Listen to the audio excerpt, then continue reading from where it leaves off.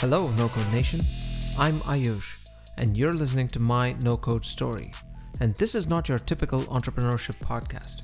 Here, you get to listen to real people who are building cool stuff, all without writing a single line of code. This is the future of independent entrepreneurship, and you have a front row seat. If you have under 1,000 followers on Twitter, drop everything and listen to this episode. My guest on the show today is Blake Emmel, Chief Marketing Officer of Copy.ai, one of the hottest AI startups right now. He grew his Twitter following from 700 users to over 50,000 in less than a year. You heard that right. At last count, he has 50,800 followers. He has a stunning work rate. His latest tweet was an update after answering 1,000 direct messages. And today, he shares his best secrets and top tips to grow a Twitter following. And why having a small follower count may not be so bad after all while you're still figuring things out. Blake also shares his journey from SEO expert to Chief Marketing Officer of Copy, and so much more. This is one not to miss. Here's my conversation with Blake Emmel. Hi, this is Blake Emmel, and this is my No Code Story.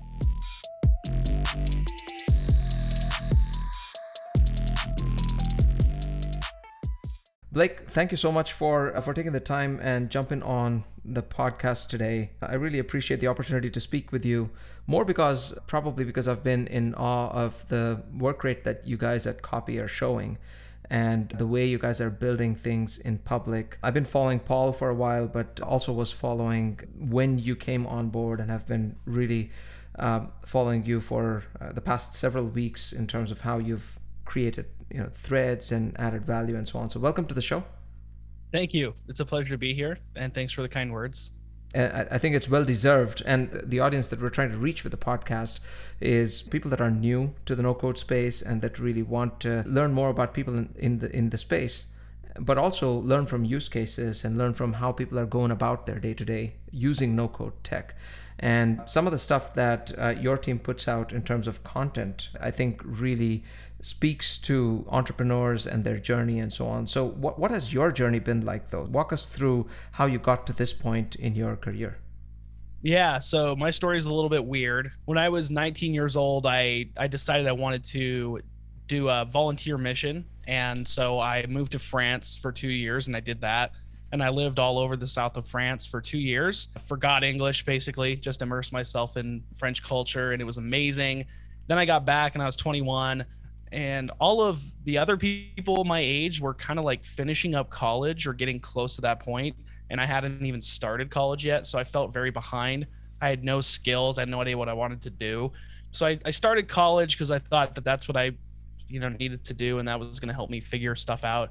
It didn't really help me figure anything out. I was just taking classes because I thought I needed to do that. And I stumbled into an SEO job just because I spoke French. That was the only thing. I didn't know anything about the internet. I didn't know what SEO was. In the interview, they're like, cool, so what are your thoughts on SEO? And I'm like, oh, it's good. I don't know. I had to fake my way through the whole thing. But I spoke French, and so I was able to get onto the French team at a small SEO firm here in Utah.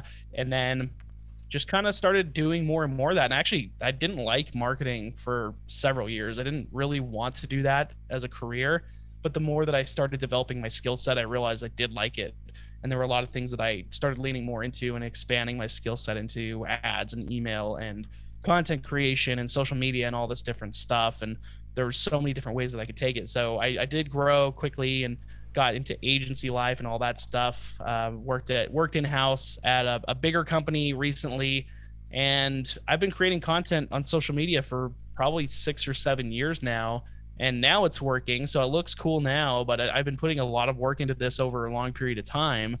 And it's really led to a lot of opportunities, and not one of them being Copy AI. So that's where I'm at now. I've got a bunch of other stuff that I'm working on as well, but it's been a crazy journey so far. And I'm sure that that's not going to change. It'll probably be crazy from here on out.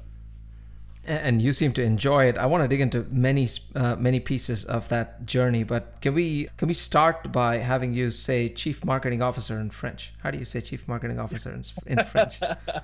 Oh boy, I don't know. Yeah, I don't know. Exécutif de marketing. It's not really marketing. Is just marketing. There's the French people have a lot of Americanized words, so I don't know.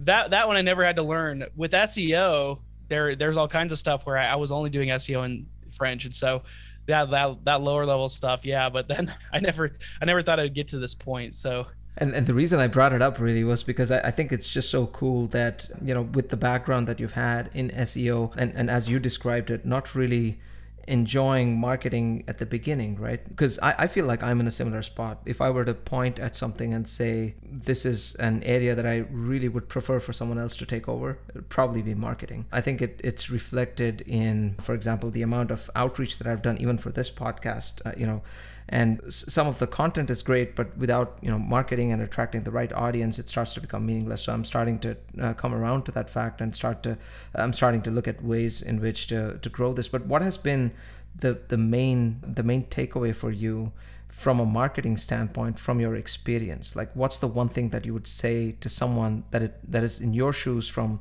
I don't know, 7 to 10 years back and doesn't really appreciate the value that marketing can add to a startup's ecosystem, and what would you advise them? Yeah, I think it's really important to understand how crucial distribution is, and that's not the sexiest topic, and it's not the thing that gets prioritized, but marketing is all about distribution of ideas and messaging and getting your right idea in front of the right person.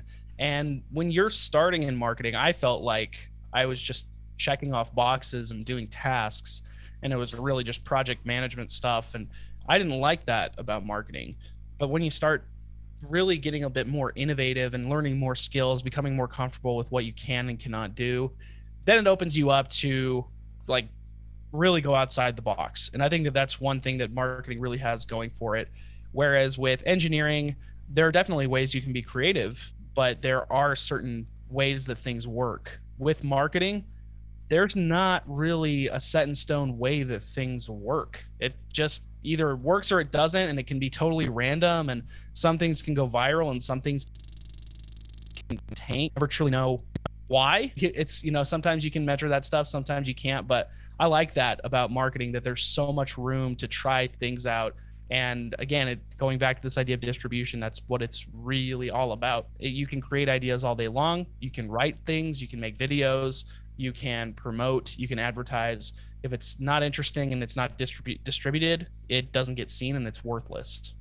Yeah, that makes total sense. And it's really helpful when the laws of physics don't apply, right? Where in marketing, you can try something on a whim.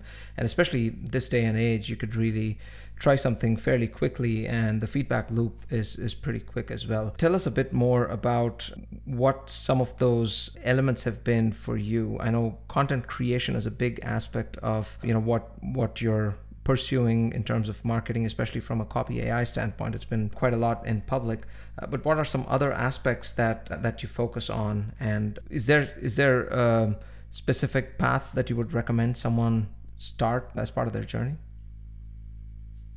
The best path is, it's not necessarily like you should do SEO, you should do paid ads, you should start an email. There's no right way to start in terms of an area. The best way to start, though, is to have a side project. Usually, in most cases for marketing or almost any other career, if you are able to, if you say, okay, I want to try SEO out, for example, the best way to learn SEO is, yeah, you can work at an SEO company and that'll help accelerate you. But really, the hands-on experience of starting your own website, learning all about the tags that you need to set up for your website, getting everything prepped, writing the content, optimizing the content, and making stuff regularly, that's going to teach you way more about SEO in the long run than just working at an SEO job where you're doing this for other people, because you have skin in the game. You actually care about the stuff that you're creating. That matters a lot. So with whatever path you want to start out with in marketing, if you're just starting, doesn't really matter what you start with. Just really matters that you kind of build something alongside to help you put in practice what you're actually learning in real time. That's something that I did a little bit, but wish I would have done more of up front. It's just like, have a guinea pig website that I am always testing things on and implementing what I'm learning from work and from reading and all that stuff, and just implement it into there. So that'd probably be my number one tip for that. Outside of that, just try a bunch of stuff until something lands. That's what I did. I started in SEO. I really liked a lot of it. There were some parts of it that I didn't like. It was a bit spammier back then. That's kind of changed a little bit since, but I just decided to move on to other things as well, and keep working on SEO, but get better at ads and see if I like that. Turns out I didn't really like doing ads that much. And so I went from that to learning more about social media and content creation and email marketing and all that stuff, and picked up little pieces that I like here and there. And now whenever I want to start a new project, I pretty much know how to build it. I know how to market it, and I can rely on past experiences. But the cool thing also is that it's not a template where I know I'll succeed. There's kind of some risk with everything. So even if I kind of know what to do along the way, there's still a chance that what I might do will flop or be great. And that's really exciting to me, that it's not a guarantee that I'll fail or succeed every single time. I love how you embrace the lack of guarantees, because a lot of time before starting a new project, we often get into this cause and effect loop. And what you're saying really is action is more valuable, and taking the learnings from that and then moving on to the next thing and applying those learnings is what kind of gradually builds you towards, for example, where you are right now, where you're really pushing content out at a remarkable rate. And let's talk a little bit about that content though, and maybe before we get into the content, we could talk about Copy AI. How would you describe Copy AI to someone that's new to the space? It's a tool that helps you write more of what you're already writing. So if you're starting from scratch and you feel like you're not a great writer, this is a tool that uses artificial intelligence to take kind of where you're at in a simplified way and expand on that. If you're already a pretty good writer, it just helps you do more of what you're already really good at. So an example would be if you post a lot on Instagram and you need to write Instagram captions, that's some of the copy that you need to write on a regular basis. You could patch it into Copy AI and say, this is 5 words about what this post is about. This post is about succulents in your house that look really nice as decoration. And then Copy AI will write the full Instagram caption for you, and then you can edit it from there and make it sound like yourself, or you can just directly take it. And so it's basically a tool that lets you give a simple input or an idea of something that you want to create, and it will help write more of that and give you a bunch of new ideas and brainstorm and content and all that good stuff. So it's really just a creative tool to help you generate more ideas and more content.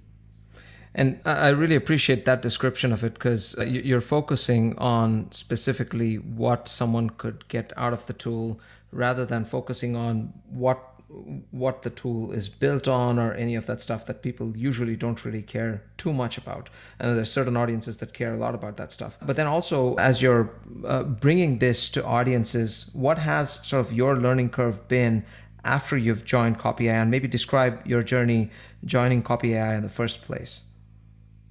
Yeah, the learning curve's been huge. I don't know anything about AI or machine learning or natural language processing or anything like this. Like, I had seen GPT-3 around on Twitter in certain examples where it writes this text out of basically nothing. And I thought it was really cool, but I didn't understand how it worked at all and didn't pay much mind to it. And it's the learning curve has been definitely big. And not only for the product, but I've never been a CMO before. So I'm basically learning on the fly what that really means. And I've never even worked for a startup before. So there are a lot of learnings every single day that I just have to constantly be in my notes, writing stuff down, figuring out how do I make this into a process so that the next person can basically take this and run with it, so they don't have to learn all this stuff like I did. That's been super valuable, but there's been a lot of learning. And basically how this all came into fruition is I started getting active on Twitter around September of last year. Before that, I had like 700 followers, and most of those were friends or robots, probably not real people. And I just never could crack Twitter. I couldn't figure out how this thing worked or anything, but I committed several times. I'd committed to getting back into it. This time it finally stuck, and I kept going through and adding more content and trying to be as prolific in terms of quantity of content as I possibly could. And over time, my audience started growing little by little, then a lot by a lot. And that's usually how it works. It's a lot of work to get it to snowball. And around end of December, early January, I was just DMing with Paul. He reached out to me, and I was just like, this looks super cool. And then we started talking about a potential position in marketing, the first hire at the company and the first marketing hire. And it just seemed like a really cool idea, and we started getting more into it. So this whole thing went in through DMs on Twitter. Basically, we only met on Zoom like twice, and didn't Right. really have super formal interviews. Then I did a project for them and was brought on as a CMO. So it was a pretty quick thing. But before that, I had been working as a senior manager at a very big company that had just gone through like Series C funding, multi-billion-dollar company, and that was an experience too that I think prepared me for this. So the management skills that I had been learning there for a while really helped out here. And now we're just building this team out, and we have 4 people on the marketing team, not just one, in the past few months, and just been learning a ton about what the process should be and how we should systematize everything and what we should be working on and how we focus on one idea instead of a million. Because when you're working at a company that is inherently creative, because our tool is the creative tool, there are so many ideas up in the air all the time, and the most impactful thing you can do is just laser focus on one or two of them, and been really honing in on that. What's really impressive about that is September was what, 9 months ago, and you've basically exponentially increased your audience personally, as well as obviously tweeting on behalf of the work that you're doing at Copy AI. But talk to me about some of those early days, because that's kind of where I'm at right now as well. So there's kind of a selfish question here as well. But also, I'm sure a lot of the audience that want to build their presence on Twitter, I find there's a ton of great content at the under 1,000 follower mark that doesn't really get the type of distribution like you were talking about. But tell me about what types of things you were tweeting about back then when you decided to finally take it seriously in September of last year. That's September 2020. And how has that changed? Yeah, so when you're first starting out, I think the biggest mistake people make is that they think people care about them, and they don't. And that's kind of sad to hear. Maybe you don't want to hear that, audience listener, but yeah, nobody really cares about you, especially when you have a few followers. What they really care about is what you can do for them.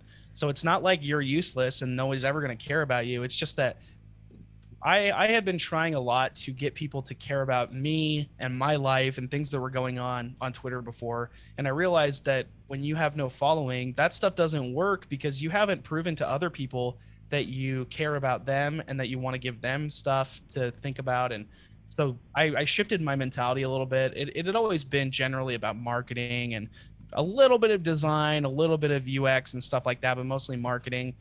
And I decided I'm only going to talk about really helpful things that I wish people would have told me earlier on in my career, or just things that I'm learning right now. And I'm only going to talk about specific, impactful, actionable things.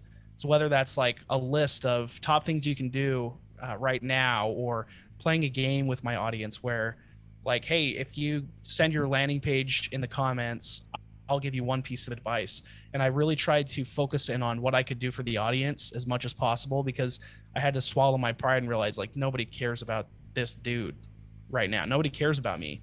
But if I can offer them value, then they can start caring about me. So the content looks different a little bit now. I still do a lot of that, and I've gotten more into threads and adapting to new formats and things like that. But I'm able to be myself a little bit more. So what I'm not saying suppress your personality, but I'm just saying timetable wise, you have to be smart about it. Because if you just start talking about how much you love a band when you have 2 followers, and you're not even talking about like the music industry as your core niche, nobody's going to care about that. Obviously, you're not going to grow. If you want to grow, give really helpful information out for free as much as you can. What are the things that you've learned that actually made a difference for you? Share that. Get better at formatting that. Get better at editing it down so it's as short as humanly possible.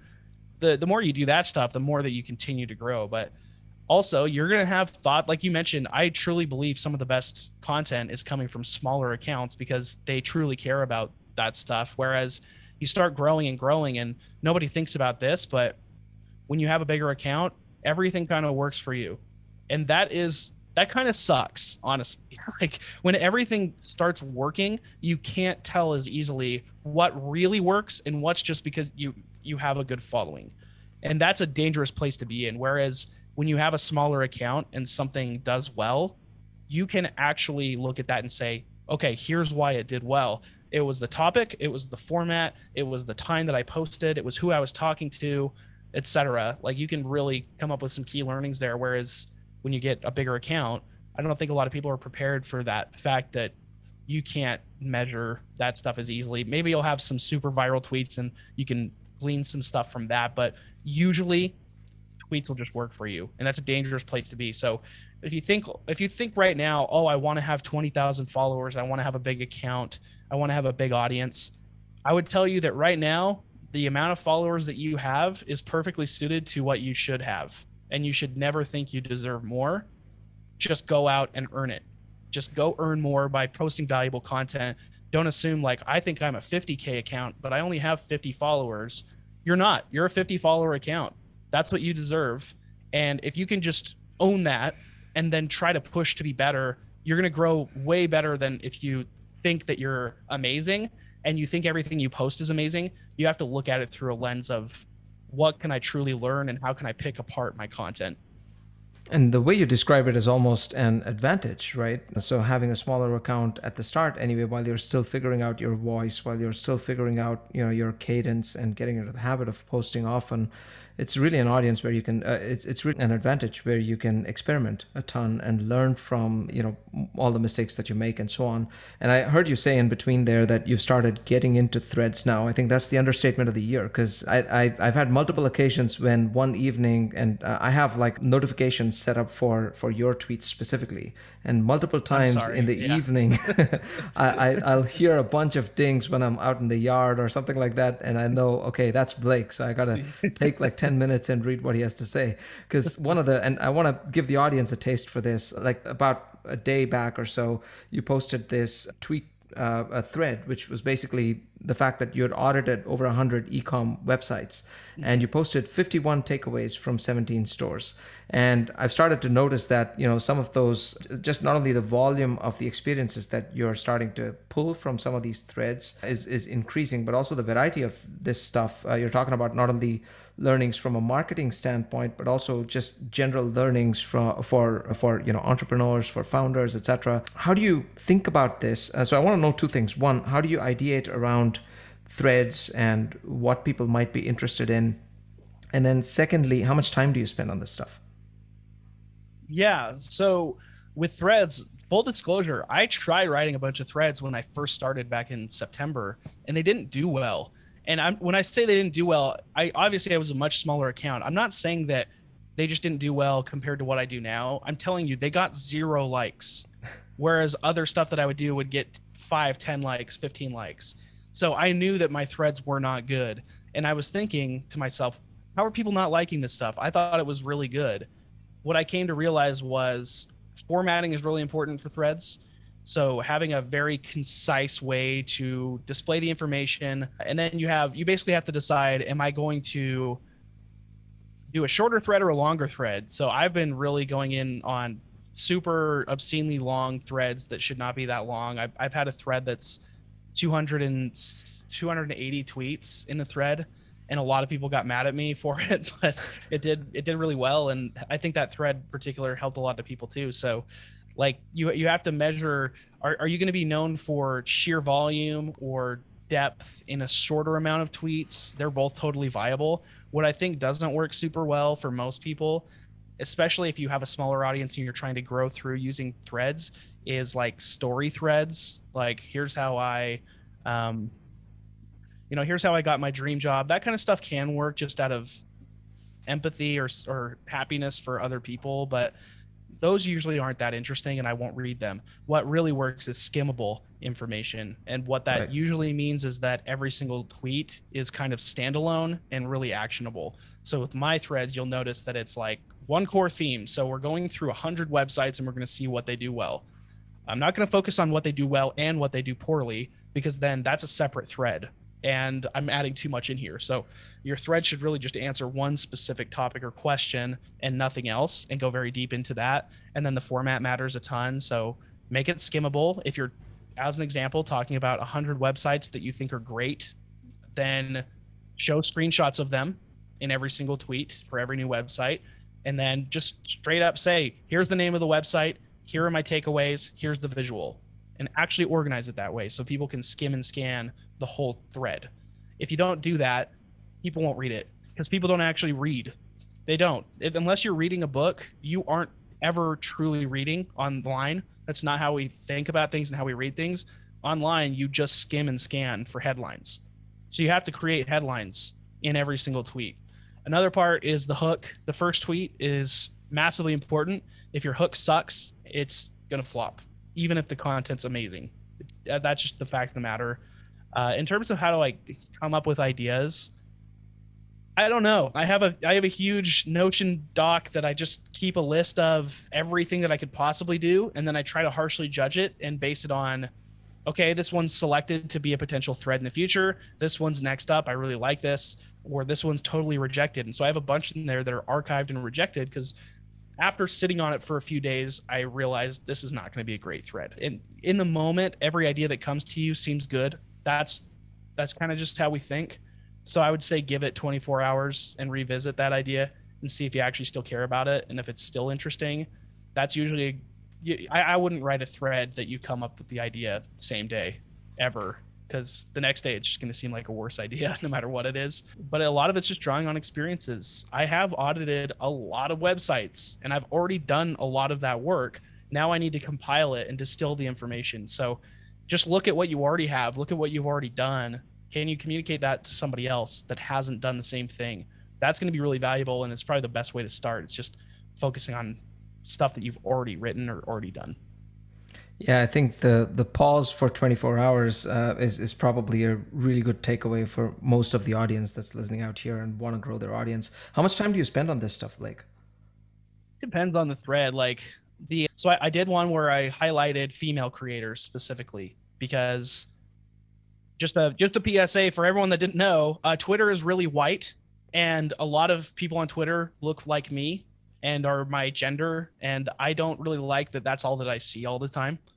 So for something like that, there are thousands of female creators that are way cooler than I am that need to be highlighted. So putting something together like that is, that took me like 3 days to do. And that's not like working straight through 3 days, but a couple of hours every day for 3 days to be able to make that work. Not just compiling everything and researching and adding my takeaways, but the formatting was a beast. It took an entire day just to format that. And so that one took a long time. Some of these other ones where I only go through 20 different tweets, I could probably get through it in about an hour. And again, the reason that I can do that is because I've been creating content for 7 years. So you should not expect, if you're writing your first thread, don't expect that you're going to get through it in an hour and it's going to be amazing, because it won't. If you write something in an hour, it will be terrible. You can still publish it and you'll learn stuff. And I actually do encourage that, but don't expect that it's going to be amazing if you do that. It'll probably take a longer time. So honestly, what I usually recommend before just going all in on threads is trying to write short tweets pretty often, as much as you possibly can, and start figuring out the topics that people seem to engage with and care about in your audience first. And then you can start thinking about longer form content you want to actually make after that. Yeah, that's great advice. Let's pivot a bit to talking about your journey at Copy AI. And first time CMO, anytime you're presented with this kind of a greenfield opportunity, there's just so much potential and so many things that you could focus on or that you could choose to work on. How did you decide what to go after first? And talk to me about hiring those first 4 people on your team. What has that experience been like? Yeah, we wanted to take an unconventional approach and go all in on community. So community and content creation is kind of the name of the game for us. We are technically a content creation company with what we do. And I think it's really important that we walk the walk and talk the talk, both of those things. So yeah, content creation in the form of video is huge. And so we hired a video person, we hired a community person to lead community. And now we have a lifecycle marketer on board to help with customer communication. So some of the core priorities that have been really clear up front is products got to improve continuously. Like that's the same for any startup, but also on the marketing side, we need to improve activation and retention. And we are kind of creating a category, which means that there's no education out there that people already have instilled in them to just use the tools intuitively. Even though the tools are very easy to use, there is a certain level of education that needs to go into how this works and is this safe and what's the technology behind it and all that stuff. So for me, like that was really crucial to bring people on board that could educate customers, engage with them, activate them, retain them, but also start worrying about this content that we need to be creating. And so that's been the focus of the marketing department through the first few months. But quite honestly, the first month or two, I didn't have anybody else on the team but me. And it was basically just a lot of admin, getting things set up, making sure that we had processes in place for everything that needed to happen when other people did come on board. And then we started hiring. So I felt like the first little while of my job wasn't even it wasn't a lot of marketing, to be honest. It was a lot of team setup and all that stuff. And I think one of the things that you do really well is, at least I've heard you say this a couple of times, you embrace sort of writing as a way of life and a way of work. What are some tips that you would give people that want to start writing? Is it starting with a journal? Is it starting to, write there while they're looking to like create a presentation or something like that, write down their thoughts first, etc. How has it helped you, and how do you advise people go about it? Yeah, I think you start out with where you're already at. So if you're like working in an agency and you write tons of ads, just try writing some ads. Maybe get comfortable with the tools by writing things you're already comfortable with. If you're really good at writing email subject lines, then actually there's a tool for that in Copy AI. So you should try to write more email subject lines with the tool just to see how well it compares and what you like about it and all that, and how to put really good inputs in so you get better outputs. I would start with what you know, and then you can dive into tools where you actually do need extra help. And that can be a pretty good workflow for doing that. You can certainly dive into whatever tool you want, though. It's fairly intuitive, and it's easy to just say, okay, I don't know anything about landing pages, but I know that I need to have a headline for this landing page. I'm going to try it out. So you type in what your product does, and it'll give you a good headline. Multiple. It'll give you tons of results for headlines that you can use. And so there's no wrong way to go about it, really. The wrong way to go about it is just not starting. So within the tools, just get in there and try things out, and you'll learn pretty quickly how things work, how to use the tools, how not to use the tools, etc. And another thing that I've mentioned here as well is don't be scared to patch the tools together. So if you're writing a full email, yeah, you'll start with the subject line maybe, but take the other ideas that you had for an outline for that email and start writing the actual copy. You can use the short text tool to write the first line of the email to hook people in. You can use the bullet point to paragraph tool to basically write the paragraphs of the email. You can use all these different tools and then like a conclusion you can write with tools and all that stuff. So I would just use the tools and patch them together, and you can create this workflow. And that's kind of where this is really helping you achieve a very specific task from A to B, start to finish. You can do the whole thing and be able to write everything you need. And as this landscape from a Copy AI standpoint starts to grow, where you have more AI enabled tools that not only help with copy, but also, other types of things, and exclusively tools that rely on technology like GPT-3 and so on, how are you guys thinking about differentiation? I'd argue, community is a big part of it, but is there something more that you're also actively thinking about when you think about the company's growth trajectory? Yeah, there's some different modes that we have in mind. So obviously our community is going to be a huge one. The content that we're able to create to educate people not only about our tools, but about AI in general and what the future of work really looks like is going to be a differentiator. Our team is a clear differentiator. And when I say team, not just employees, but also our investment partners and all that. Everybody is awesome to work with. And I think it's a true differentiator. But like you mentioned, there's so much more coming, and we are willing to innovate very rapidly, and we will. And anytime something new is going to come up that's going to be beneficial to customers, we're going to build that because we want that for ourselves. We want a more creative world. So really what the core differentiator ultimately is that we care about innovation more than I think any company on the planet. I think that we care more about not just the next best thing, but the next helpful thing more than just about anybody out there. And that's what we're going to keep building upon. And I love that you said, your clear differentiator is that you care more than other companies. Because I have a couple of experiences where I've seen companies start, and when they start, you're like wondering how exactly are they going to differentiate themselves. One example clearly that comes to mind is Unsplash, right? The resource for freely usable images and so on.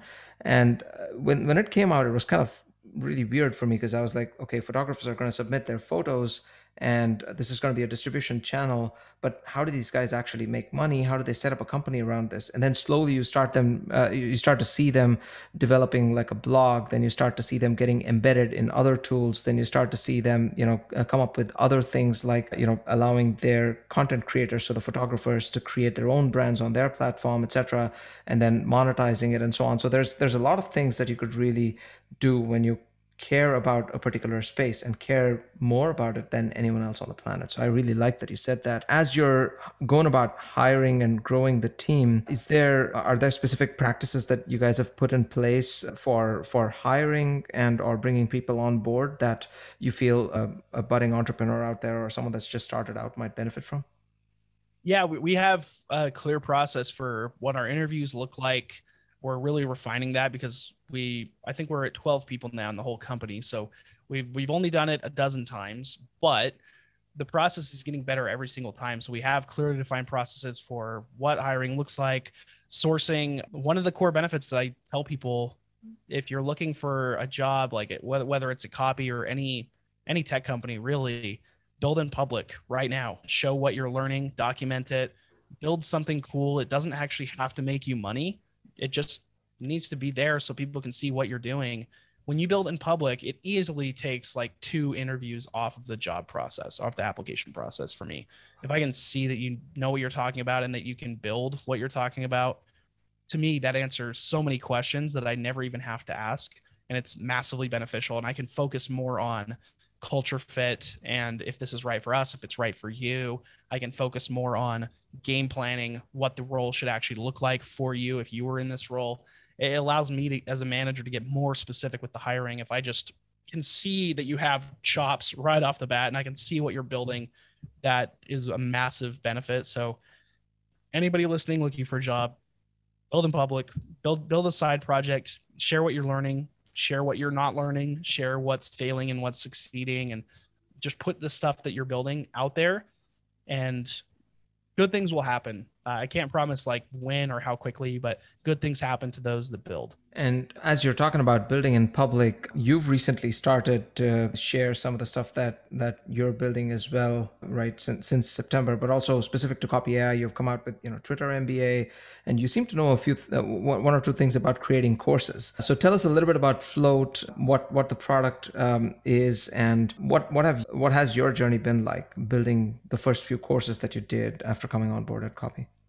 So when I launched a course called High Performance Landing Pages in January, and right. I built the whole thing in Notion. And that's where it was. I hosted it on Super, which basically just takes your Notion page and makes it into a website. And I saw a few things that were really cool there, but there were a lot of things that didn't necessarily work. Namely, I couldn't get paid for it because it was just a landing page. So anybody with the link could get there. There was no payment gate. There was no formatting specific to a course. It was just a Notion doc. I couldn't track my progress as a student. I couldn't really get feedback as a creator of the course. And there was all this stuff. So I looked at other platforms that maybe I wanted to move to that had all those features. And then I kind of stumbled upon a problem there, which is I was giving that course away for free. I was not looking to monetize that. I just wanted to give away free, good information. But all of those other platforms were like $80 a month for the plan that I would need. Right. That's pretty unreasonable if I'm selling a free product. And so I was grappling with like, what do I do? Do I keep it in Notion, but not be able to give a good experience to my students? Do I move it over to some other platform that costs way too much? And then I have to learn a whole new system and how to build the whole thing. And I have to copy and paste all my notes over. And it was just a really tough decision. So ultimately I kept it in Notion, but I kind of vowed that I would build something to fix that problem. So I sat on it for like 2 months because I didn't know how to build it myself until finally I started working at Copy AI and found my co-founder, Zach, who also works at Copy AI. And we started building this together over the past couple months. And now we have this product called Float that'll be launching towards the end of this month officially. And basically what it does is you're already taking your notes in Notion. It translates them instantly into a course and gives you all the functions that you need to track your sales and customers and analytics, let the student have a great experience in terms of marking their progress, giving feedback on every single module. It's a really seamless transition there. And So that's simply what it is. And more than anything, it's just something that I wanted. And thankfully, a lot of people in my community have expressed that they truly want this as well. So that's working out. But it's more so just one of those classic solving a problem that the founder has type of products. And we'll see how it goes when it launches. I gotta say, this sounds really interesting because I mean, you're obviously scratching your own itch and coming up with a product that you would use. But the types of things that you were talking about in terms of course progress and feedback and so on, these are things that a company that's probably using Notion for their knowledge base and other documentation would jump on for coursework, where otherwise they're paying a separate solution to handle all of their e-learning and university type engagements, right? So I think it sounds like something. Again, I haven't seen the product, but it sounds like something that has a lot of potential. When is this coming out, and is it out already? So the wait list is out. If you go to float.so, you can sign up for the wait list. We have about almost 1,700 people on the list now for that. We've done a bunch of demos. So if you go to YouTube, you can go visit Marie Poulin's channel and you can see a full demo that I gave of the product there. It won't officially be live for everybody on the waitlist and beyond until the end of this month. I don't have an exact date for that, but hopefully sooner than later. It's only going to be a few weeks now. People have been very patient, and I appreciate all the people blowing up my DMs saying, when is this going to be done? I hear you. I want to get it done too, because I want to start using it. But yeah, that'll be soon. But in the meantime, just go on YouTube and search for a demo. You'll be able to find one and see what it's all about. Also, the cool thing about Float is it takes what you've already done and instantly translates it and formats it into a fully operational course. So you don't have to put off building your course right now. You can actually build the entire thing, and then when Float launches, you can launch the full course that same day. So if you're trying to be proactive, if you're really itching to get in there, build the whole course, get everything set up, because then on day one, when it launches, you could have your course set up and start collecting payments. That's amazing. What are some final thoughts that you would like to leave budding entrepreneurs with, people that are looking to use tools like Copy AI to up their game, people that are looking to create courses and just embed themselves into a particular space? Because the reason I ask this is I think you have so much to share with people, and so much that people can learn by just observing the things that you're doing on Twitter and otherwise. And to an extent, everyone's out there trying to find their audience and find the water cooler, but you kind of created the water cooler, right? So it's kind of an interesting dynamic there, which I'm sure a lot of our audience could learn from. So any final tips or thoughts that you want to focus on?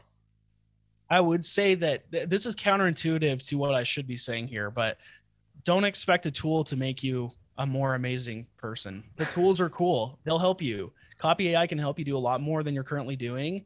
It can help you get from 0 to 1, 1 to 10, etc. Float is going to help make it easier to create courses and all that stuff. Like, I wouldn't be building this stuff if I didn't believe in it and think that it had value. But ultimately, the deepest value is in you, the person.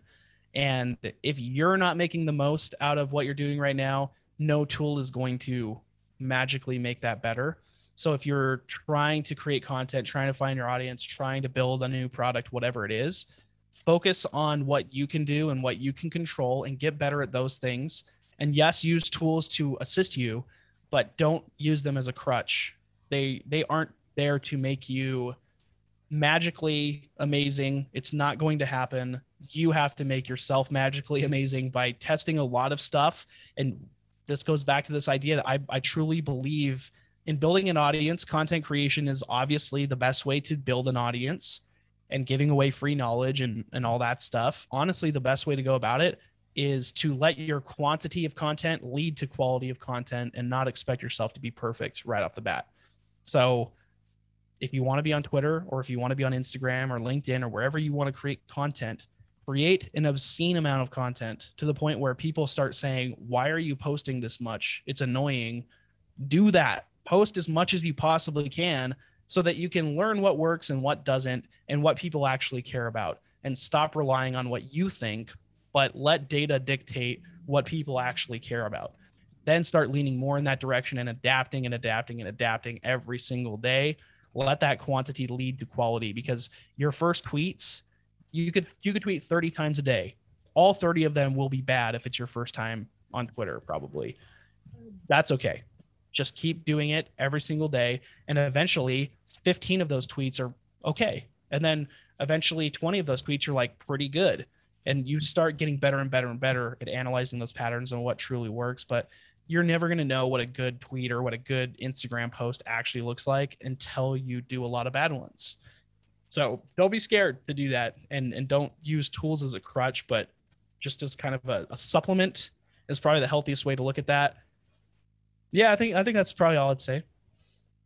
Blake, I really enjoyed our conversation today, and true to form, I took away so many actionable insights that I can readily go back and start working on. Thank you so much for taking the time. Why don't you hand our audience off to where you would like them to reach out if they have any questions, where they can learn more about you, etc. Yeah, thanks for having me on. You can find me on Twitter at Hey Blake. My DMs are always open, so if you ever want to talk, give me a joke, whatever, DMs are open. Feel free to reach out. You can also check out Copy AI if you want to create more content, but you feel like you don't have as much time as you'd like. That tool can help you do more of what you're already doing. And you can check out Float at float.so. If you're a course creator and you want to monetize that knowledge that you have, this is a really great way to do that. Other than that, I've got so many different things that I can mention here, but I'll just keep it there because I want to try to focus just a tiny bit. Awesome, Blake. Thank you once again. Appreciate it.